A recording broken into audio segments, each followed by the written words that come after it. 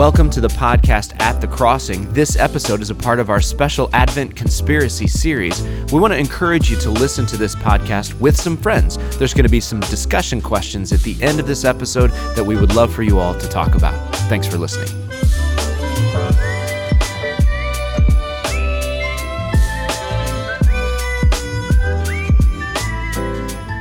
So Ashley, this episode, we're focusing in on one of the tenets of Advent Conspiracy, which is worship fully. So we should talk a little bit about the four tenets that make up Advent Conspiracy and what this has been for us over the years. Yep. So we've got worship fully. That's the first one. Spend less, give more, and the last one is love all. Right. And what we didn't say last time is that these episodes will be kind of loosely tied into those tenets. Right. So for those of you who've been a part of the Crossing for a long time, you've probably heard those tenets before. We'll be kind of basing everything we do around those. If you're new to the Crossing and this is the first time you're hearing about Advent Conspiracy, well, welcome to this movement. And we're really excited to see how those four tenets really do kind of change the way you do Christmas, because it's definitely changed the way I do Christmas. I know it has for your family as well. Absolutely. There's so much more space and time to be together. And a little bit less chaos and trying to survive the season. Right. So. Yeah, it helps us be intentional with this season in really cool ways. So with that in mind, like we said, the first tenet is worship fully. And I was just thinking about, for me, worship has always been a part of my family's Christmas tradition, even when I was a kid. So I was thinking back to some traditions that I grew up with. I remember that my church that I grew up in had one of those 11 o'clock Christmas services. Cool. And we would go as a family, so that by the time you got done with that service, it was midnight and it was Christmas. So you'd get to say Merry Christmas and mean it, right? Like at the end of the service, and we would end with candles, and there was a traditional version of Silent Night that our church would all sing together. And I just remember that fondly. Do you have any worship traditions? My worship tradition is being here on Christmas Eve. So since I was a little girl, we served on Christmas Eve. My parents were serving in the music world, and I would either be serving with them in the music world or just kind of be hanging out or being on staff and having to be around and getting to be around, really. So that's kind of one of the ways that we worship during Christmas. Yeah, so worship really does become the center of what this season is for those of us who follow Jesus. And so the really cool thing is this connects to the Christmas story. When you go back to the very beginning and you read about it, like in the Gospel of Luke, you will see all of these different characters taking a moment and intentionally worshiping their Savior. So I think that's a great place for us to start, is just with Scripture.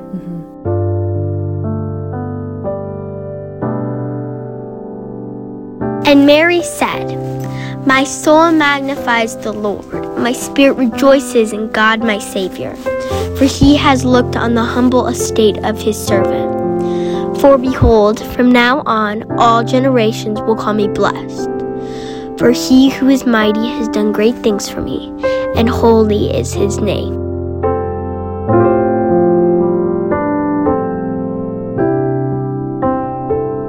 So I recently got to sit down with my friend, Miss Judy. And Miss Judy is a volunteer here at the Crossing. And if you know her, you know that she is full of life and full of wisdom. And she's just one of those people that are really fun to talk to. So we got to have a great conversation about all kinds of things. But one of the things we talked about was what it means to worship fully. And I wanted to give you a chance to hear some of her wisdom. For me, what it means to worship fully is to worship and serve God daily.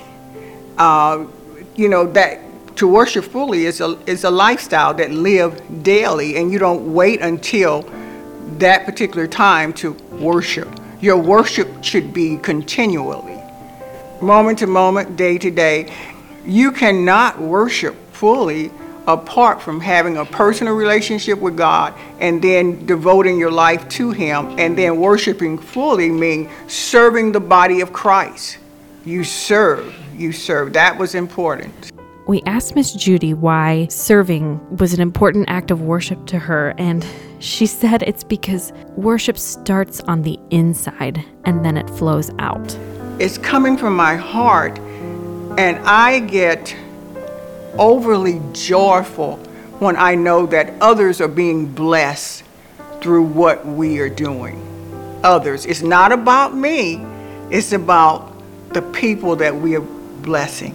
When we asked Miss Judy if she could offer any advice on what it means to worship fully, here's what she said. I would say, first of all, to put God first and allow Him to guide you, and you're not going to go wrong. I do homemade baking, and I am very good at it. Yeah, she's not wrong. So for doing Advent Conspiracy, during that season, I bake homemade goods for homeless shelters. And we take it to them, and they're just overly excited because it's homemade and not bought from the store.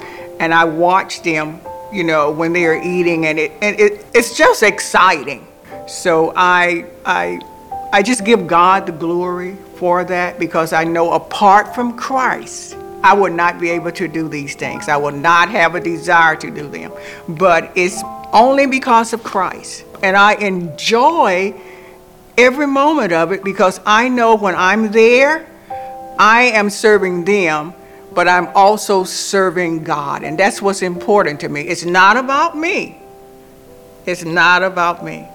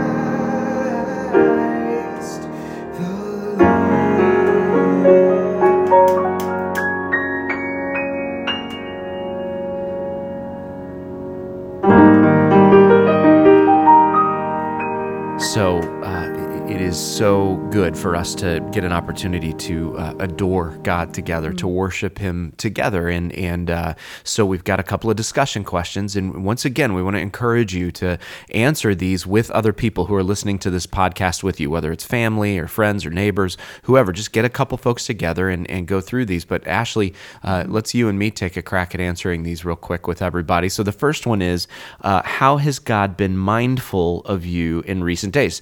this is a reach back to the scripture that we heard just a few minutes ago out of Mary's song, the Magnificat, where she says, I will rejoice in God my Savior, who has been mindful of his servant. And I love this question because it gives you a chance to just kind of reflect and receive. Like it's not a, hey, what are you going to do this week? Which we'll get to that, don't worry. But man, you know what? Let me think about that.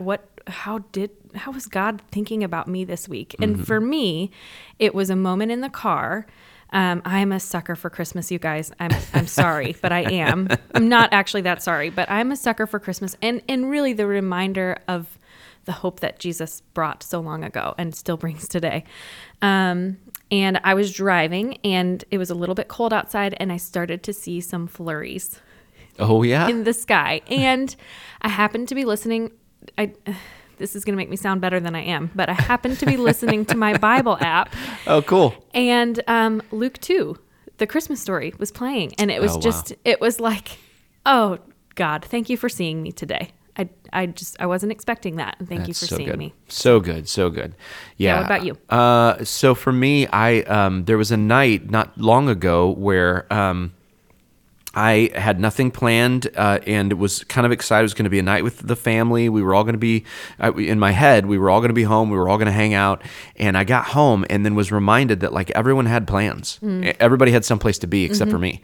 So everybody left. And then I was like at home alone by myself. And at first I was disappointed, but I thought, I'm going to put a fire in the fire pit and just kind of sit outside, which is something that I love to do and have not done much. And I could talk for a long time, and I won't, about how God meets me in front of a fire. That's like one of the places where he speaks to me the most. I don't know why. He just does. I think of the burning bush in Exodus and how God says to Moses, this is holy ground. It always feels that way to me when I'm outside in front of a fire. So I just had this night where I got to spend time with God in a way that I hadn't in a long time. And he met me there, and it had been so long that it just felt so good to get that time with him. Yeah. So, I love that. Yeah. That's awesome. So the second question then is, what's one way you will worship fully this week? This week. So for me, it's making sure that I actually engage with my family when I'm home with them. And for me, I think that's just setting my phone down. So maybe, without being fully committing to anything really specific, but maybe putting my phone down from 5:30 till my kids go to bed, or, and then checking it once and, not just letting it go a little bit, not being super legalistic about it, but just, man, I don't need that when I've got beautiful moments happening right in front of me. It's great. It's great. Yep. I've got a little bit of a glimpse into what we are planning for our worship services this weekend. And that's one of the perks of getting to do what I do. And so I'm already looking forward to what we're doing at church this weekend. And so I'm anticipating that there will be moments in the service where I'll get a chance to just kind of open my heart and worship fully, and so I'm looking forward to that. So there you go. So those are the discussion questions, guys. How has God been mindful of you in recent days? And what is one way that you will worship fully this week? Like we said, we encourage you to grab some folks that are listening to this podcast with you and talk about those two questions. And we will see you in the next episode.